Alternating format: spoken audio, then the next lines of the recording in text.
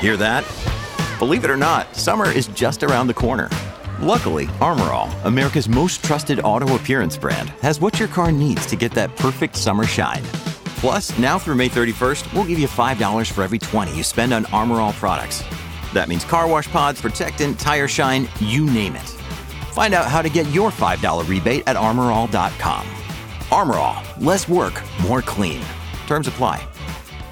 Last week, a week ago today, in fact, Joe Biden signed the Inflation Reduction Act. It was seen as a big victory for the Democrats. It's a massive, massive, massive piece of legislation, and it covers all kinds of things.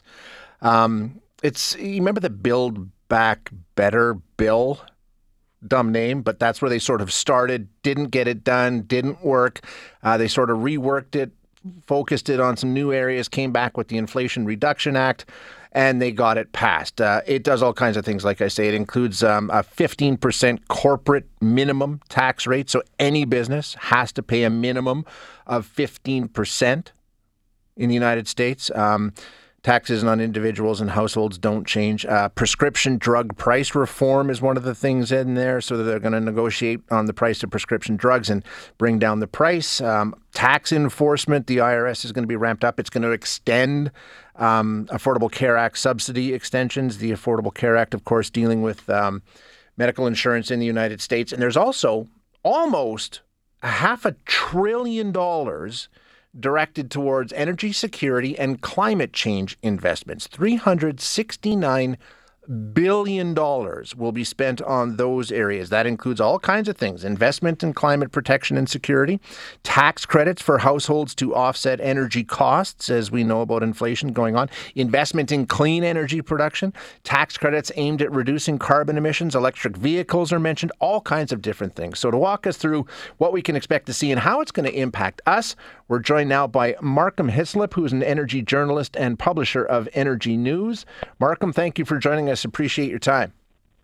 Good morning, Shay. You know, when we talk about almost $500 billion being invested into energy in any way, shape, or form by our biggest trading partner, that's going to have an impact on what happens here, isn't it? Well, it's really interesting that in the past week or two, the emphasis in Canadian commentary on the Inflation Reduction Act has been all around the emissions, the greenhouse gas emissions reductions. And I've done a couple of interviews with American modelers who say that about 40% reduction by 2030. But I'm also, because we do U.S. energy journalism as well, I'm on a lot of, mailing lists and so on from analysts. And the emphasis down in the U.S. is much more on the industrial side of this. And if you remember back in 2020, during the presidential campaign, Joe Biden's campaign platform had a couple of paragraphs in where he said the United States is losing the clean energy economy race to China. And, in electric vehicles and renewables and manufacturing, all these areas. And he said, by 2030, I pledge to put America back in the lead. And from my point of view, the Inflation Reduction Act is really a culmination. It's his response to China. And the opportunities that will afford to Canada, in particular Alberta, I think is really where we should be focusing our attention. Interesting. Okay. So walk us through that. I mean, when you talk about what he's doing, there's that protectionism element to it, and we're trying to get carve-outs and all the rest. So how do you see Alberta being able to capitalize on what's in this bill? Well, you bring up an interesting point, because the Build Back Better Act had, just as an example, an EV tax credit that was only going to apply to made in America EVs. Completely, well, right? That's changed. Yeah. But that's changed. In this act, in fact, it takes a much more North American view, and it says that if you want to qualify for the $7,500 EV tax credit, that the components and a percentage of whatever components are in that electric vehicle have to be manufactured either in the U.S. or countries with which the U.S. has free trade agreements, and that, of course, is Canada and Mexico.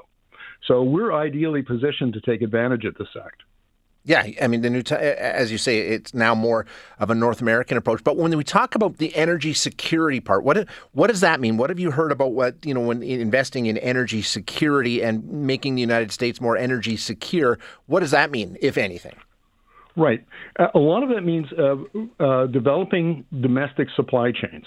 So let me give you an example, just from the EV battery supply chain. Okay. The amount of the extent to which China dominates that the global supply chain, is astonishing. So over 80% of a few key minerals are produced by China. 77% of all battery metals refining and process done in China. So if you produce lithium in Alberta, you pretty much have to send it to China to get it refined and then import it back in. Over 80% of cell components, like cathodes and anodes that go into a battery, are made in China. 75% of the actual batteries, over 50% of global EV manufacturing.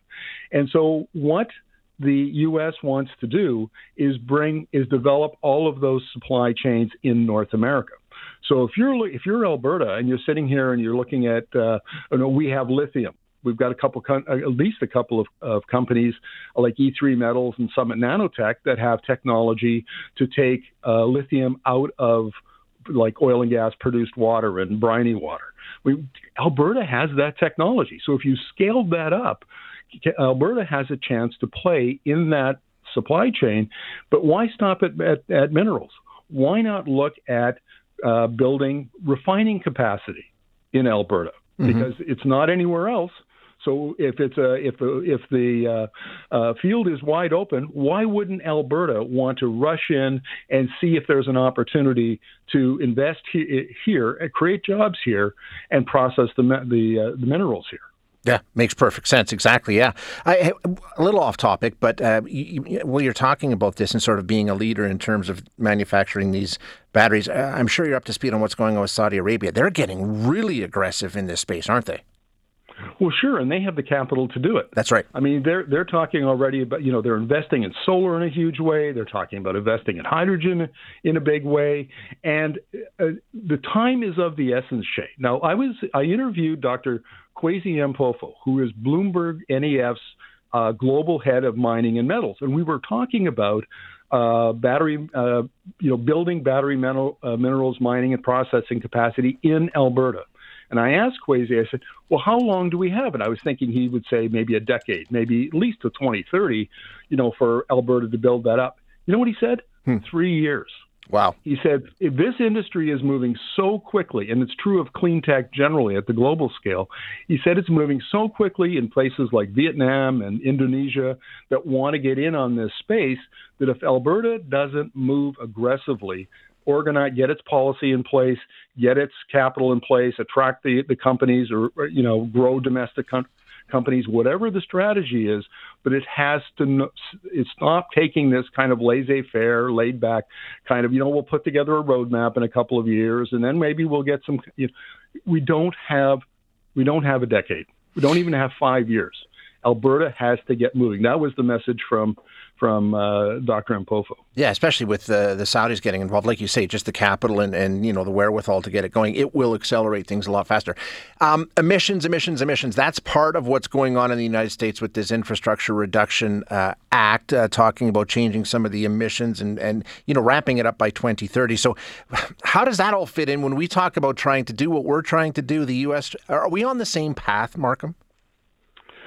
Well, this is interesting. A couple of Canadian analysts have made the point that up until this act was passed, Canada was leading on climate policy by a fair margin, leading the U.S.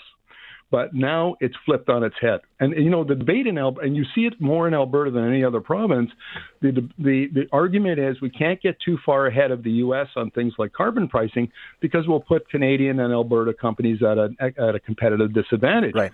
The Canadian analysts are now arguing, hang on a second, that's now been flipped on its head. We're now behind the U.S., and Canada and Alberta have to get their climate policy frameworks in place.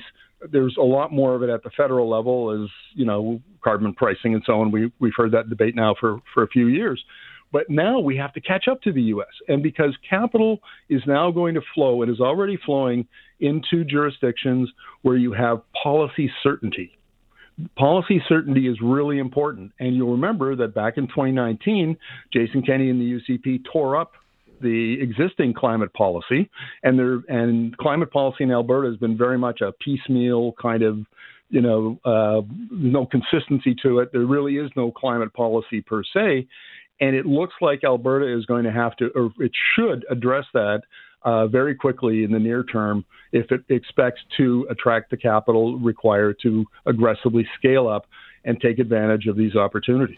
Yeah, to that point, even when the latest climate plan came out from the federal government, a lot of industry insiders in our province said, we just need something to work with. We just need the framework. We need the rule book, and we have that certainty. That's the starting point. So it's not just you saying that, industry saying it as well. When it comes to oil and gas in the province of Alberta, you and I have talked about this before many times. It's about demand. When do we reach peak demand? When does the demand start to tail off? How long will this last? How does what's happening in the United States change that? With the focus on EVs and really ramping up that and all kinds of different, green energy initiatives that are going on to the tune of hundreds of billions of dollars, how does that change the timelines and the demand curves for what we do here in Alberta? Well, there's a fair amount of uncertainty about this, but I think it's fair to say that as the U.S. electrifies its transportation sector, that oil demand in the U.S. is going to drop. And of course, that's where we send all of our oil for export, right? About 3.5 million barrels a day.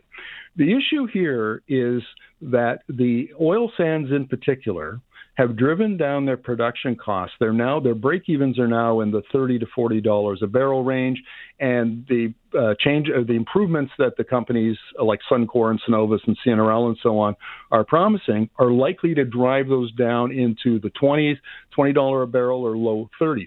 So what's changed here is that the oil sands has, in the space of less than a decade, become a competitive barrel. It's no longer a marginal barrel that's profitable when prices are high. It can compete at low prices. And some of these companies like Cenovus and Suncor have their own refineries in the U.S. So Alberta oil is going to be competitive in the U.S.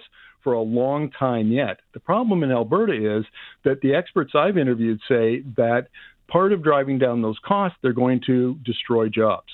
And Ernst & Young, for example, did a study last year that estimated 50,000 more oil and gas jobs on top of the 40,000 that have already been lost since 2014. 50,000 more jobs would be lost. So even while Alberta oil is going to be competitive, it won't produce the kind of prosperity and jobs that we've come to expect in the past. That's the problem for Alberta. It needs to move from that 20th century energy economy into a 21st century energy economy, and we're not talking about that new energy economy enough. Well, I mean, we always hear the politicians say that. I mean, just yesterday, Justin Trudeau was talking about how Alberta's expertise when it comes to oil and gas will easily transition into the new green energy. But you're right. We don't see the jobs following. We don't see it happening yet. Well, yeah, that's exactly right. And the Calgary Economic Development Authority released a study last year, and it showed that the clean tech sector, and this is an area where Alberta actually already has quite a bit of strength, but it will create by 2050 170,000 jobs. Now, most of those jobs are going to be in Calgary and Edmonton. They're not going to be out in places like Wainwright and Devon and, the traditional service center, regional centers for the oil and gas industry. And so there's going to be some change in the way the energy industry looks, where the jobs are, and the kind of skills that are required, the kind of training and education that are required. This is a big, the energy system is being disrupted on a global scale, mm-hmm. and Alberta is going to have to adapt. Now, in fairness, the industry and the government aren't totally oblivious of this.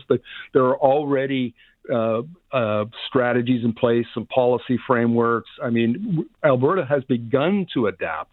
The issue, I think, is pace. Right. We just aren't doing it fast enough. And what's happened now is the Inflation Reduction Act is going to dramatically increase that pace. And can Alberta keep up? And can it, in order so that it benefits to a maximum amount or extent, can it do that? That's the big question. Can it scale fast enough?